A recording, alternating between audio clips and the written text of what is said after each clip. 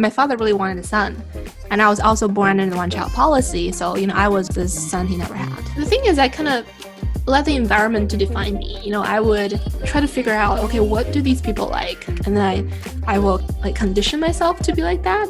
At that time, the masculine energy, that ego-driven force was very strong. I actually had the power to thrive, but I wasn't allowing myself to really make decisions based on my heart, but based on my fear instead.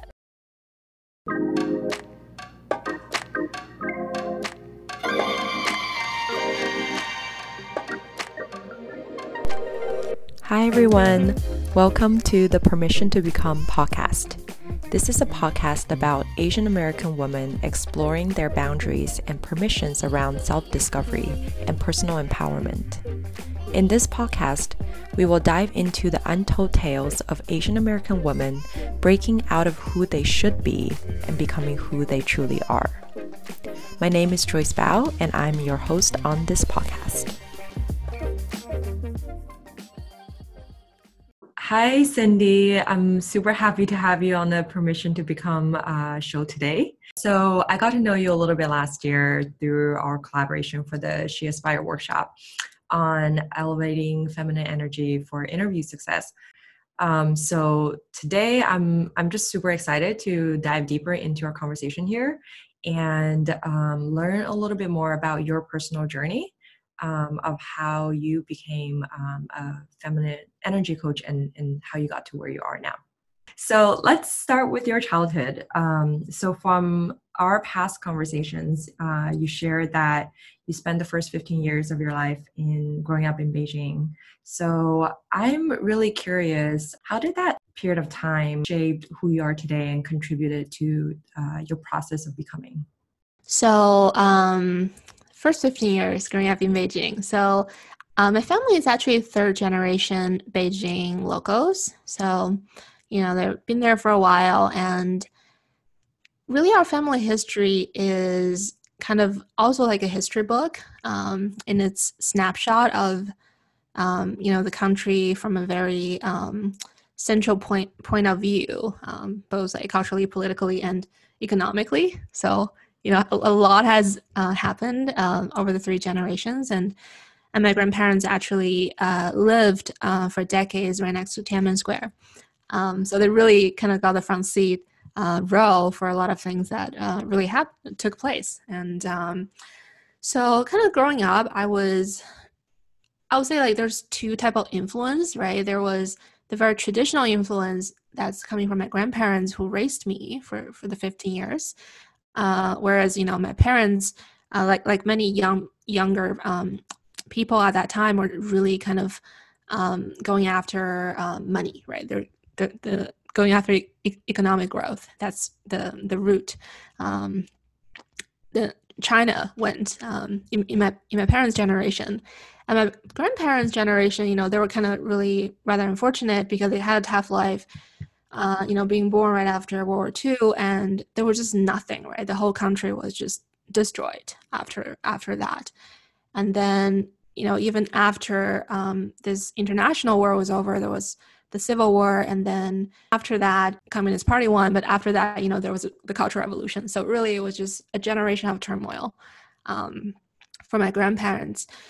But despite all of that, my grandparents were actually the most resilient people I know. In a way that they've had such a tough life, starved for most of their life, and just never had much security or even safety. But their how they raised me was really just full of love. It was kind of this love of the unconditional nature, right? And there's people with such big heart. They always have so much to give.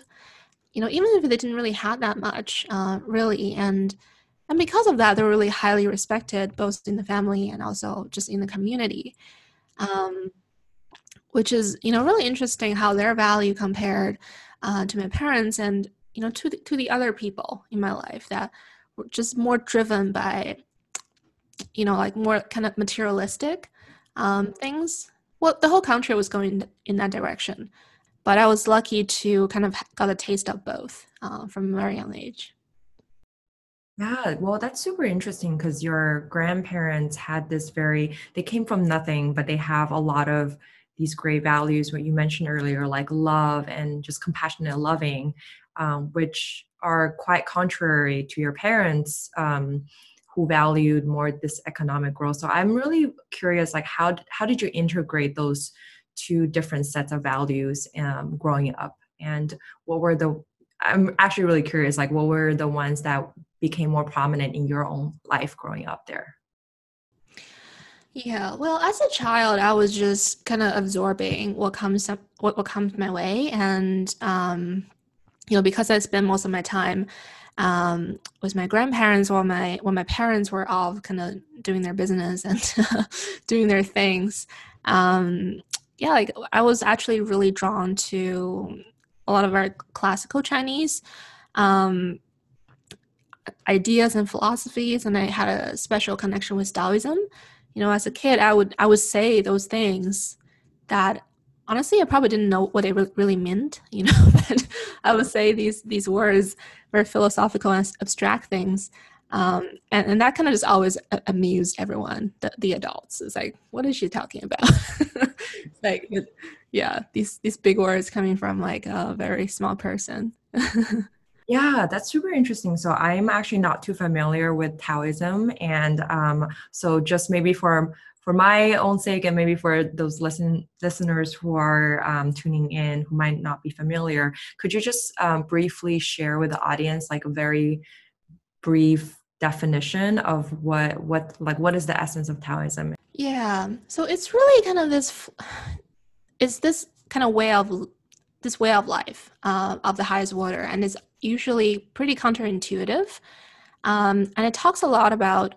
So the Tao is really, how Lao Tzu described it. The Tao is nothing. You can't really describe it.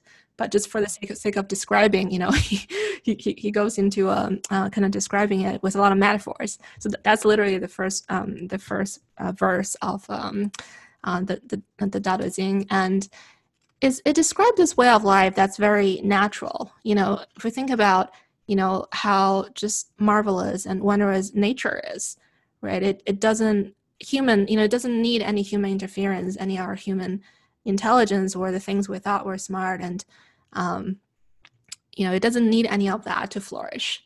So that in itself is where this kind of way of life really stemmed from. It just like be really like nature. Um, and then it also has this big idea of really harmonizing the polarities, right? There's a light, there's darkness, and there is there's water, there's fire, right? All these elements are really meant to be considered in a holistic way, as opposed to, like really skewed certain ways, like for example, skewing towards materialism, and then ignoring kind of the spirituality, which is the other side of the polarity.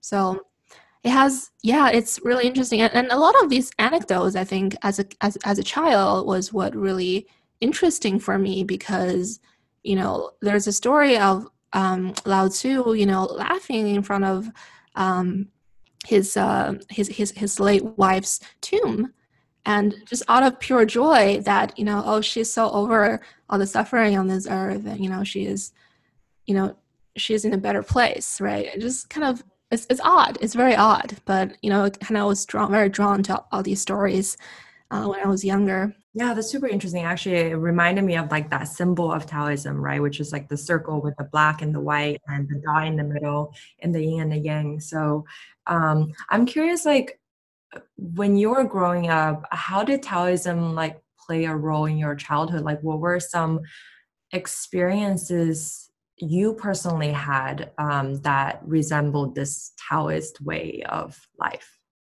Yeah, it's interesting you ask this question because, when I was just little, right, I had little capacity to really kind of make sense of what's happening around me, and then really connect that with some of these more philosophical ideas, even though I was really drawn to it. But recent years, I really started, um, doing a lot of reflection, introspection on these events, and actually realize how much polarities there are in my life, and they're all pretty extreme. And I think in a way, as a kid, right, has always been super drawn to these abstract things. But then, when it comes time for me to, um, choose what to spend my time and energy on, like I kind of just never considered, these abstract ideas as a pursuit, right? I was also from a very early age, I knew that, I knew that I need to pay more attention to things that are tangible. Just have a very practical mind of mine as well. And this kind of continued even in college that I chose to study engineering. Again, it's not really to this day, it was hard for me to understand why I chose that. Um, I think there's a certain kind of safety with that choice as a career, and for a 19-year-old who was born middle class, I think that's a big belief that I got conditioned from a very young age to choose something that's safe, as opposed to choosing something like artistic, right? But the funny thing is, I actually pursued a minor in philosophy in college, and this is not something many people knew about, and I didn't also didn't really want to share with kind of my peers in college because I was just so odd. I was really odd. I felt odd. Was on my like these engineering years, yeah, and honestly, there was like so the thing is everyone found out at graduation that under this column it's like minor in arts, right? There was only one name and that was my name. And everyone's like, what the hell, right? And by the way, you can cuss and be feminine and spiritual and all that stuff. So yeah, that's polarity on that. And then while I was pursuing this engineering degree that I thought, was going to give me so much security, I actually also went in the completely opposite side to become a yoga instructor. And yeah, I actually taught for quite a few years, and those two polarities actually ended up being combined as the original aspiration for me to start my own wearable startup. I made a product which is a wearable bra that's was a mission of taking yoga off the mat by detecting signs from our heart and using that to cue breathing patterns as a way to manage stress. And I'm really curious, what was your relationship like with your parents, and how did they influence your worldview or life view growing up? So one of the really, I would say, a almost like a defining event of my upbringing is that like my father really wanted a son, and I was also born under the one child policy, so I was really kind of his one chance, his only chance to kind of fulfill this vision of having a son. Again, like in Chinese culture, and I think in many Asian cultures and even um, Western cultures, like the male isn't considered the bloodline of the family, right? So um, so that was very kind of rooted in my father's belief, and obviously I was the son he never had. I'm curious, how did you feel when you found that out, as a child? Um, there was definitely shock, and I think especially, was when my parents' marriage deteriorated, like when they were fighting and stuff, I definitely heard things along the line like, she's just a girl, she's not even pretty, again, that shows a lot about kind of the value they had on the genders and on the femininity and masculinity. So, and yeah, I mean, it was harsh, and as a child, I was so young, right? It was like um, 6 or 7 when I had heard something like this, and I just didn't know what to make of it. And as most children, right, when they hear things like that, um, because their capacity to make sense of it was so limited, right? What they end up doing is they just internalize it, and they would this is just what child do, right? That's why love and compassion help the child to develop, and the opposite of that kind of and they really kind of just blame themselves for it. They would internalize it, and then so for me, what ended up happening is I internalized this kind of existential development, disappointment, just in who I am, right? And this is not something I had control of. And then, but then, I obviously didn't really understand that's what's happening. But then, kind of this moment, and the also previously as well, before this, something explicit was said. The disappointment was definitely there, and so yeah, like that kind of really led me to overcompensate to prove myself, right? Because that um, existentially, that sense of self-worth was taken away from by people who were supposed to empower me, but I felt disempowered. So I overcompensated to really prove myself. As a child, I became I be, I had a lot of energy, right, to begin with, and then um, I channeled all that to prove myself externally, like, or also a little bit of I want to prove someone wrong, right? So there's like that attachment to what happened, uh, like the sense of disappointment. Essentially, from what I heard, it's like starting from the age of 6, it's like you heard through your parents that like you're not enough or you're not good enough, and then that became a central belief that you held on to. And I can relate to, because I was the only child. I'm curious, like in your process of becoming, how long did you hold on to that belief? So because my femininity was kind of really disempowered, right, by this intrinsic disappointment. So I think just I wasn't really conscious of that happening at that time, but I really went to like a very masculine expression, right, of myself, that I was constantly seeking validation. I have to try the hardest. I have to do more than everyone else. I have to work harder um, to prove my worth. Like on the else, like that continued for like I would say way into my adulthood. Like even um, after I moved from Beijing to Vancouver, Canada, and then afterwards immigrated to the U.S. as well as through my experience as entrepreneur. That really carried me quite long, and in many ways, it got me to where I was, right? Starting my own company. I was this entrepreneur who was just hustle and grind, all about that. Um, but like the the masculine energy was so unchecked. It was so ego driven, because it was all about this proving the self-worth that I couldn't give to myself. Um, it ended up just really also just became a pitfall, to be like so much in the masculine energy that I just eventually run myself to the ground.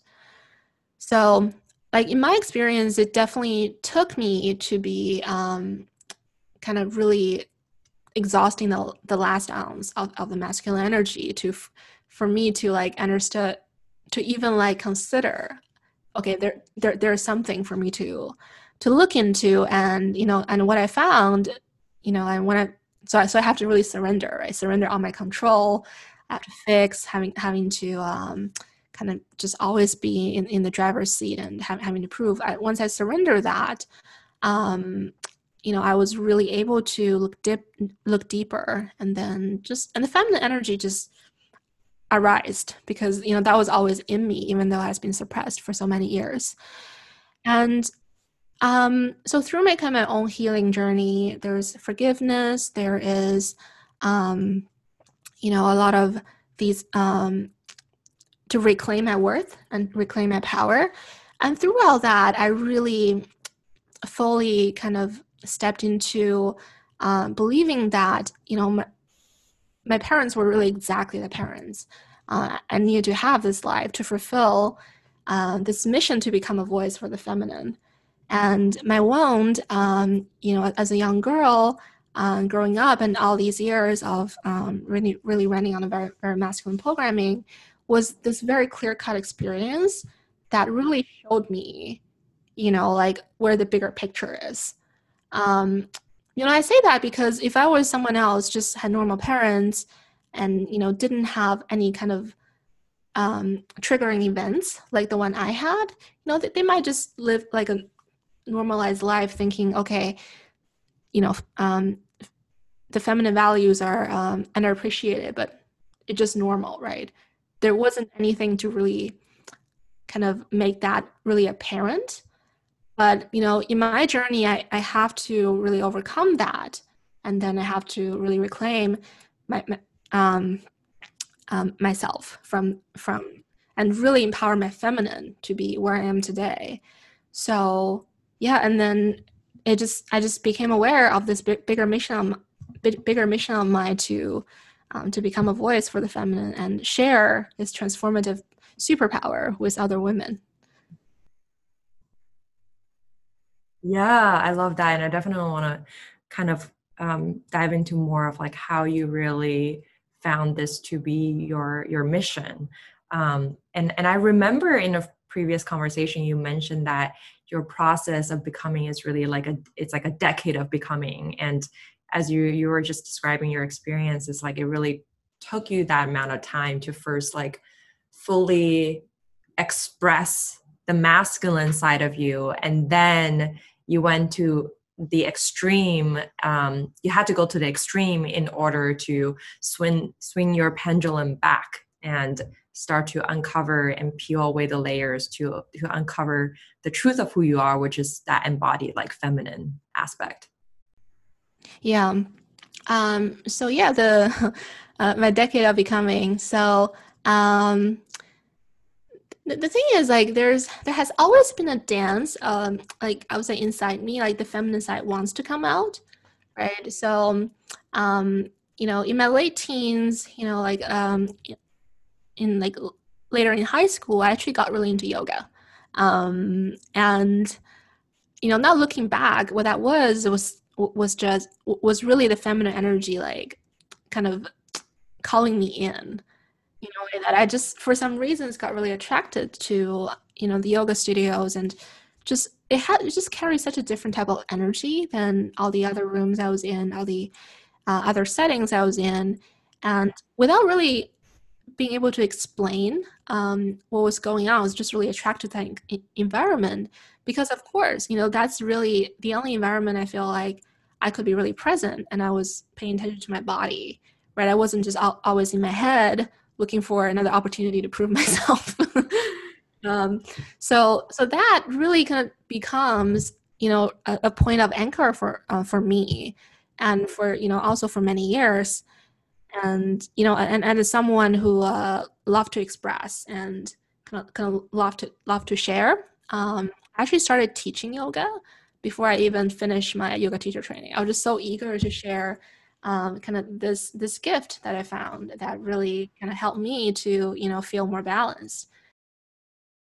I love the word you used earlier, which is this like dance of the feminine sort of.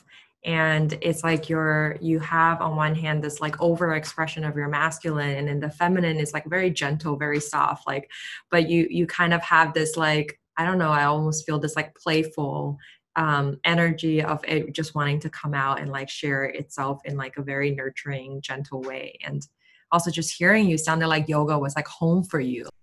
Absolutely. Yeah, and it was very just different feeling, right? It was that feeling of safety that I can be present with myself without,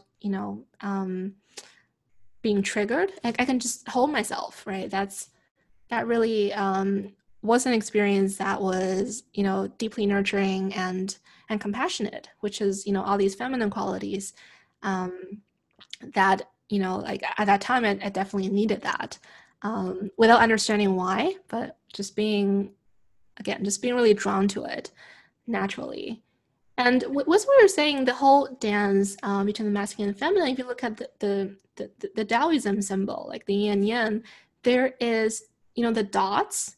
in both yin and yang. That's really what it is. Even in like very extreme masculinity, there is some feminine, right? And that's really what the balance is about, is to be able to integrate those two energetically.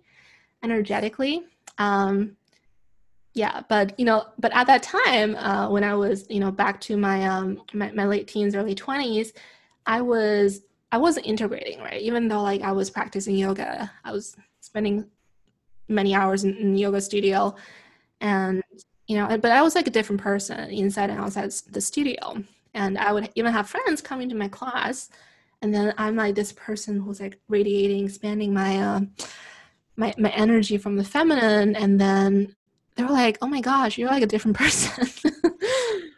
Comparing to like like after the class, I would just rush out and continue on my hustle grind. Well, another part that I thought was interesting in your experience was you moved to America at age 15. So first to Canada and then later to the United States.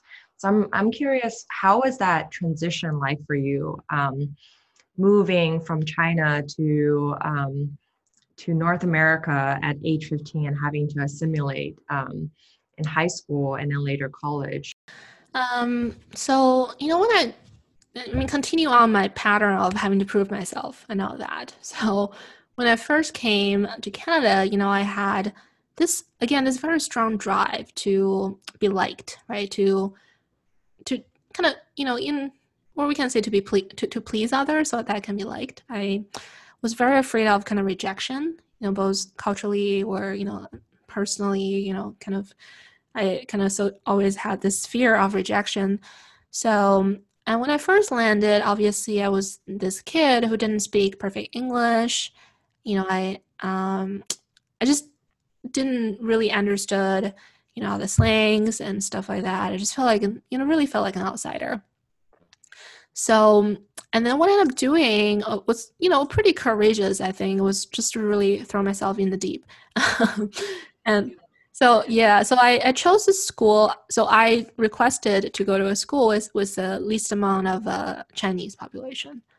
So, and I actually made my mom move, and just so that we could do that.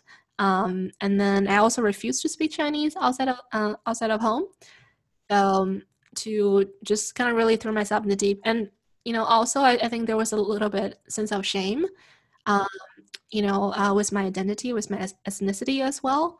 Um, yeah, I think kind of, all in all, it was like a very at least very not very evolved version of me in the past. Decided to kind of just dishonor my past. Let's just try to fit into this new environment to the best of I could, right? And then yeah, so I pretty much just kind of cut off like some of my roots in a way. Yeah, how did you do that? Because I was actually very curious, wanted to ask you about it because I think this is I I learned this in college, like 1.5 generation, which was um, what I was part of as well. So I'm just really curious, like when you moved here, like how did you decide on like what your identity was and how did you show up every day? So the first week I was in high school, when I moved, the principal, was trying to call me to his office to do something. Right? Forgot what it was, but he struggled to say my name so much that he actually had to just come to the room to find me. And yeah, it was just, my legal name is actually really hard to pronounce in English. It starts with a Q. That's kind of throws, and it doesn't have a U afterwards. So for English, that just throws everybody off. So I actually had to like give myself an English name. The thing is, I kind of let the environment to define me. I would try to figure out, okay, what do these people like? These in this new country, what do they like? And then I will kind of like condition myself to be like that or train myself. What is an example? I think one thing is that, they everyone just really admire my math capability, right? It was like, I was, I mean, the schooling in high school is definitely more advanced in China, and I would easily kind of just get like a, I would just kind of laugh at what they were doing at school. So, and that's something I kind of stepped into that a little bit. Um, and then kind of became a math god in high school. But it's not that like this is really me, right? Because I obviously have other interests, but I saw how much reward this got me, and then I just put more of my energy in that, and would go do like math championships and things like that, because that it got me reward, right? It's very much like, I would say, how like a lot of people kind of approach their life. They would figure out what would get them the most reward, especially younger adults and children, and then they would overcompensate and do that. And yeah, and if you're not with kind of teachers and adults who are super conscious of what's actually happening, it definitely would take some time to realize that later on in adulthood. And yeah, and nowadays I don't use any math, right? It's like anything I do, but That's super interesting. It's like that math became your favorite subject because it was something that you received external validation for rather than something that you actually like truly enjoy or are passionate about. yeah, and I mean, again, right? Then at that time, the masculine energy, that ego driven force was very strong. So, and I wasn't really evolved enough to really trust my intuition. I didn't even know what intuition was at that time. I ignored all of that. Right? It was kind of just this crazy person, just chasing the shiny things, right? Say, okay, what's next? What can get me more likes? What can get me more validation? Yeah. Yeah, yeah. And you're not crazy. We all have gone through that. We all are chasing after shiny objects at some point in our lives. Yeah, I mean, and realizing that honestly is it's such a gateway towards, reclaiming power and, becoming Mhm. who you actually came here to be, right? Yeah, I think we all have to go through that process yeah. in our own journeys. Yeah. Well, I'm also really curious, like, so you chose a pretty much like all American high school and you didn't really speak much Chinese outside of your home. So I'm curious, like, what happened to those Chinese values that you treasured so much growing up? So I kind of still had a deep connection to like abstract things. Like I remember even in like in physics, I was just really curious in like those extracurricular stuff, like relatively, like some really abstract things, or like the quantum stuff. It was like I was so fascinated. It was like, oh, smaller particles, energy, But then, like I clearly remember how interested I was in those kind of always these things that's bigger than myself, I think. But then when it comes to like actually making decisions, like life decisions, I always chose uh, the safest option. I think with a middle class upbringing that you know since a very young age we're taught I was told, right, if you don't work hard, if you don't go to university, if you don't kind of choose the right major that's going to get you a secure job, you're going to end up on the street, right? That was like, I think a lot of Asians can relate to that. Sure, that might have been true for, you know, to a certain extent, right? If you're really coming from poverty. Um, and it's really kind of a poverty mindset as well. And the thing is, those kind of beliefs, it doesn't it helps it helps you to survive, but it doesn't help you to thrive, right? So I was basically carrying a very kind of low vibrational, mindset and belief, and in a situation where I actually had the power to thrive, but I wasn't allowing myself to really make decisions um, you know, based on my heart, but based on my fear instead. I think it's really interesting. You said you didn't allow yourself to follow your heart, but you allowed yourself to follow your fears. Yes. We're hardwired. We're hardwired to follow fears and to hold on to it. Yeah. So, when did you actually allow yourself to follow your heart? I mean, I would say like ever since I first stepped foot into that yoga studio, my feminine energy has been like on the rise. Um, but it was kind of more confined to this little part of my life on my yoga mat or in the yoga studio, like, but when in my everyday dealing in how I do things, right, it was still very masculine. Um, it was still about hustle and grind.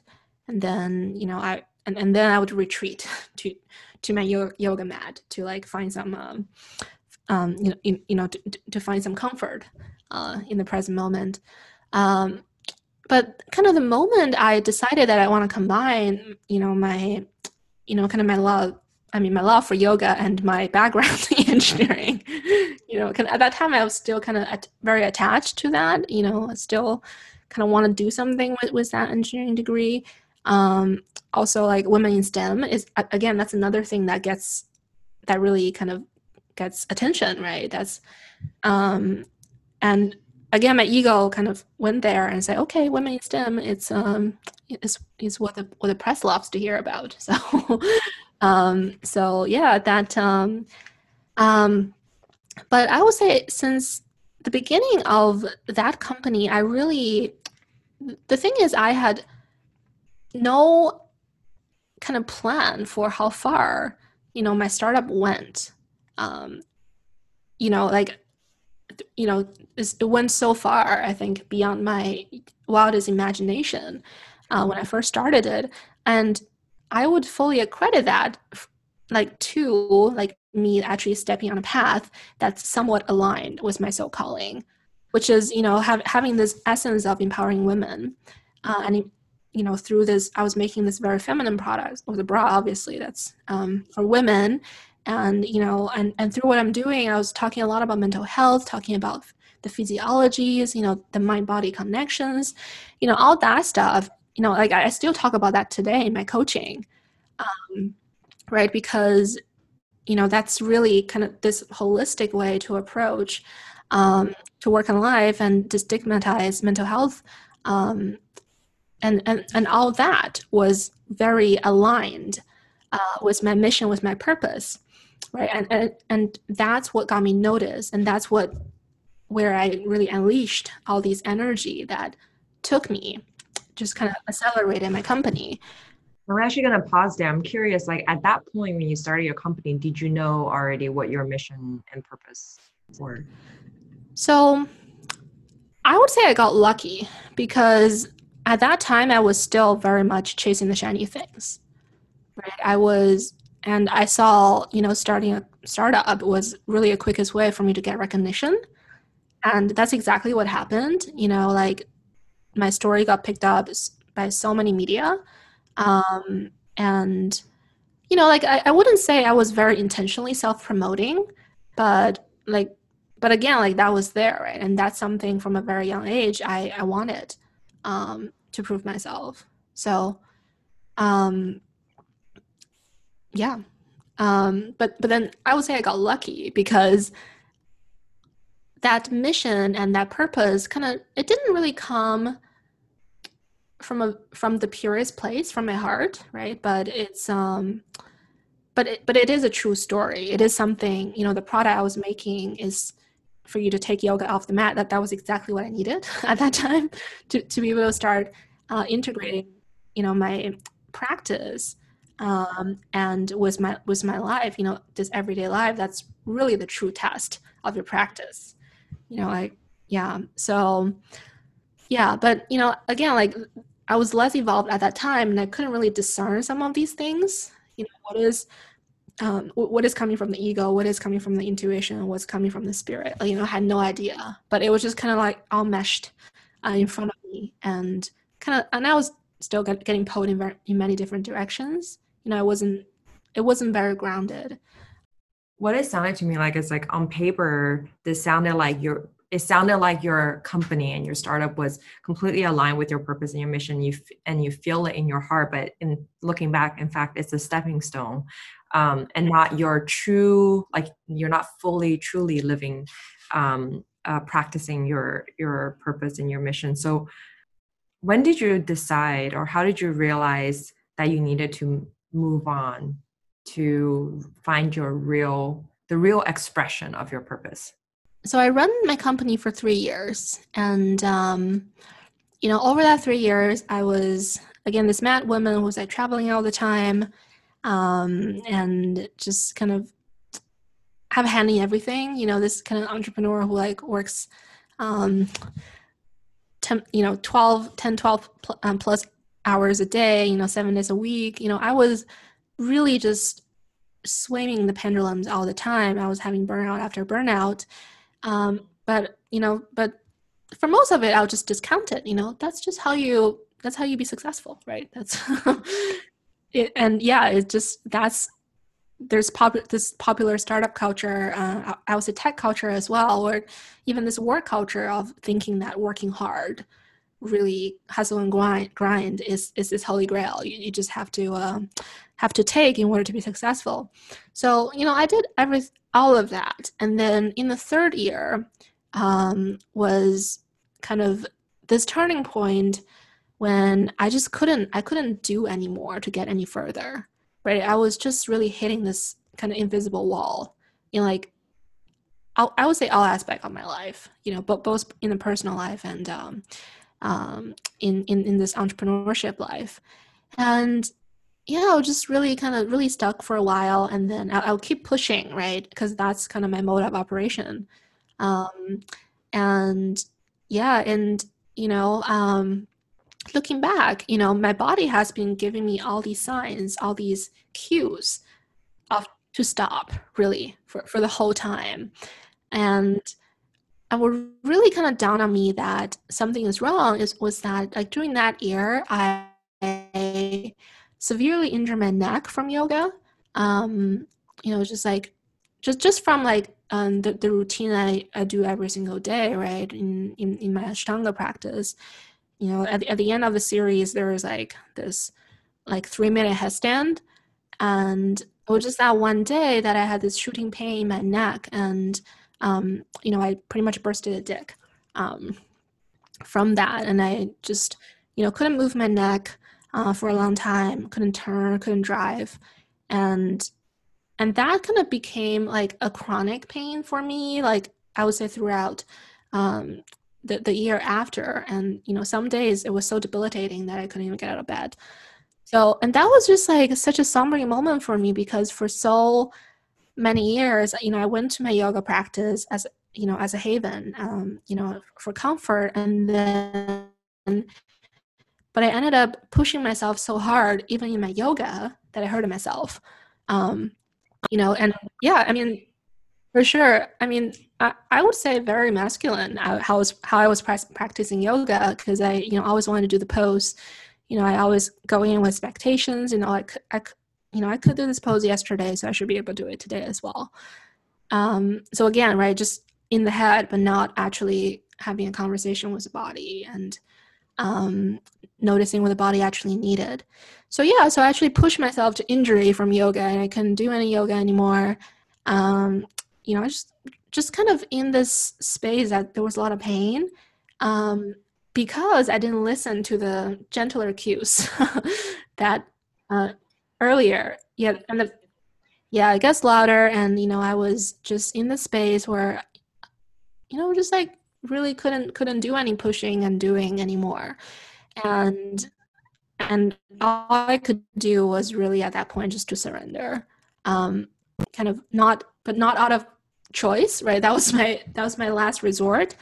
So that's kind of when I started just to try everything. Again, there was like still a little bit masculine energy, even when I was healing myself. I tried everything. Um, from like different kind of physiotherapies, like chiropractic. I've done everything. That's super interesting. It's like your body ended up bringing you back to the feminine, and it's almost sounded like your body is teaching you through becoming more in touch through this like injury and feeling the pain in your body and having to rehabilitate and recover, like you're getting back in touch with the body, and that's when you maybe had some profound insight as to what you should be doing next. Absolutely. Yeah, and the ironic thing is, as a kid, I used to recite those classical Chinese that talks about, the holisticness of of life, right? Talking about the mind and body and talking about balance. But yet, I really drove myself to the very extreme, right? I was just all in my head, driven by my ego, and just completely out of balance.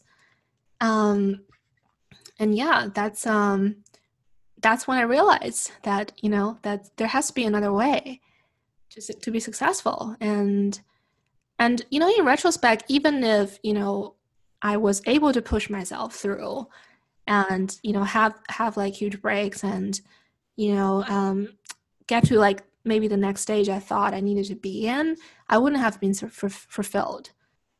Knowing where I am today, right? How I'm feeling now. Um, yeah, but there was many years that I just chased to look good on the outside and just completely ignored how I actually felt on the inside. I'm curious then, from the time point when you had the injury, um, how did you then come to realize that your true purpose, or your dharma is to actually become a feminine energy coach and work with women?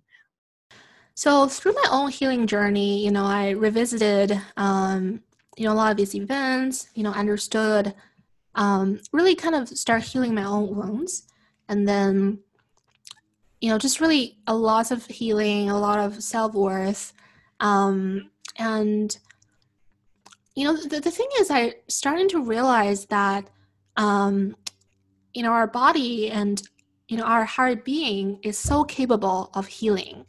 And it just has so much power. Um, whereas our mind, that's always when it's kind of in this master mode, just wants to control and intervene. And really kind of what it does is it kind of blocks this natural flow of this healing process.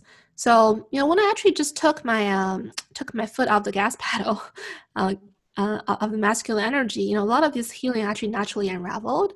And especially that, I think another thing that I really appreciate is that I actually never lost faith on the feminine energy. I just never allowed myself to really fully step into it.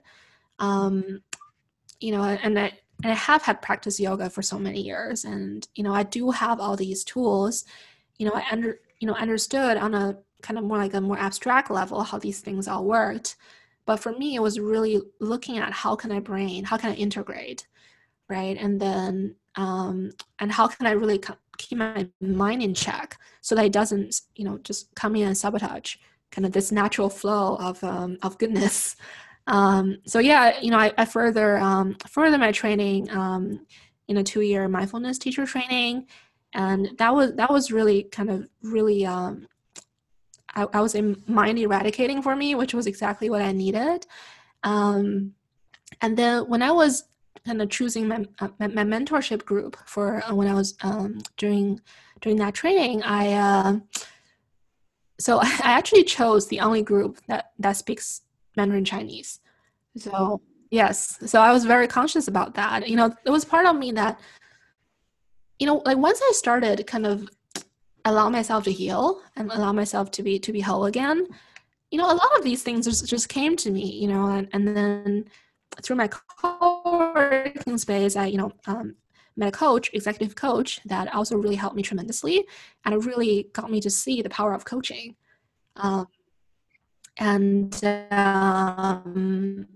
yeah, it's so I was really getting a lot of value out of it, but still, like at that time, I didn't really think I would want to be a coach. I was still tinkering with a lot of ideas, maybe starting a company.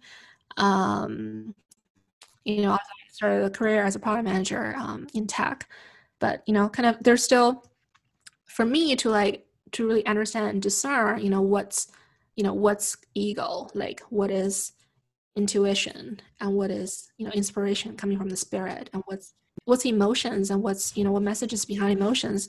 So yeah, it took me I would say like 2 years of that, just kind of doing a lot of journaling, really discerning, really just keeping my mind out of the equation, but still like utilizing it only when it's invited, and really learn how to work with my mind. For that to really, for me to really understand what's actually the message that has been trying to come throughout this year long. Yeah, I just love what you said earlier, which is you said that you actually allowed yourself to heal. Um, and I think that's so incredible. And then once that you allow that process to happen, it's like your body knows what to do next, and it started to help you reveal to yourself like essentially the truth of who you are if you just listen, versus before your mind was like totally in a different space. And now with your practices, instead you're integrating it together and finding your center. Yeah, I think so. I want to add to that so a lot of times, even in like the coaching or self-help or personal development space, we give so much power to other people. We depend. It's almost like, oh, give me some advice. What did you do it? How did you do it? I'm gonna just copy what you did. But the thing is, everyone's journey is different, and there's so much wisdom in the past, so much wisdom in the wounds, um, that that's really the best guide for each of us. Um, and like it's really kind of about empowering self first.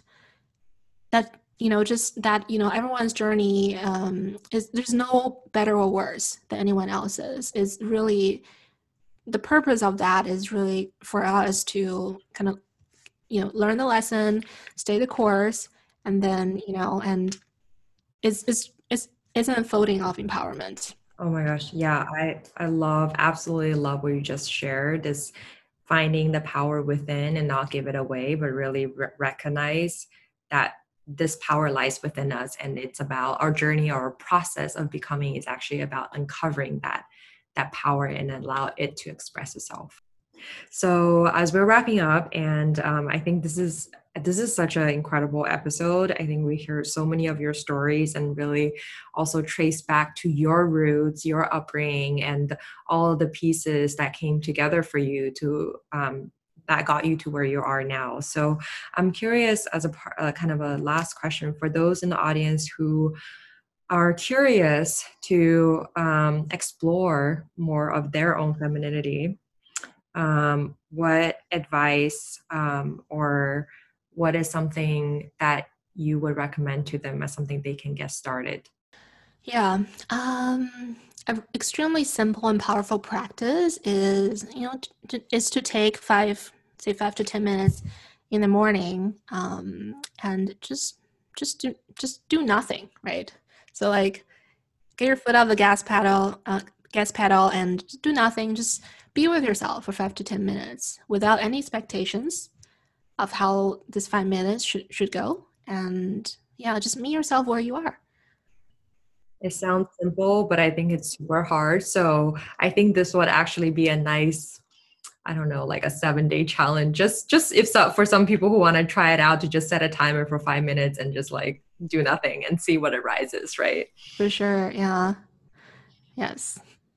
Well, thank you so much for sharing so much of your I would say vulnerabilities and wisdom on this episode. I really, really appreciate hearing this whole journey, and I also really hope that through your personal story that the others can feel inspired to start their own journey as well, to uncover the truth of who they are. So how can people get in touch with you, learn more about you? I think you also have a program coming up. So do you want to share a little bit about that with the audience? Yeah. So, well, I have to thank you, Joyce, for hosting me today. It absolutely gives me so much joy to share, my experience and, these kind of more seemingly vulnerable stories in a very, empowering and positive attitude. So yeah, it's absolutely part of my mission to do so, to use my own experience to inspire and empower. And if you resonate with me, I do have a group coaching program called Soul Purpose Accelerator. So as the name entails, this program is for courageous and ambitious and high-achieving women like I used to be and still am, to really step on the path of becoming who you are and, getting clarity around your soul purpose, and from a very empowered feminine energy paradigm. And then, from there, that goes to creating and building a lifestyle of your true desire, and like a multi-dimensional type of success that's integrating the masculine and feminine and creating very intentional living with abundance and freedom. Sounds fantastic. And how can people find out about this program? Yeah, so you can check out my website, thefemininecoach.com, and I'm also the Feminine Coach on Instagram. So the enrollment for the accelerator is currently open, and you can find this alignment form on my website, and once you fill it out, you'll get a chance to speak with me one-on-one. So it's a small group program, and we're kind of hand selecting candidates to join for the first group. And it's going to be a very intimate and transformative experience. So. Yeah, well, I'm super excited for this, for you launching this program, and also just really excited that you'll be using your unique gifts to help transform other women and help them find their path. So thank you so much again for coming on the show today. And it's just such a pleasure to hear your stories and share this with everyone. Thank you so much, Joyce, for having me. It's been a pleasure.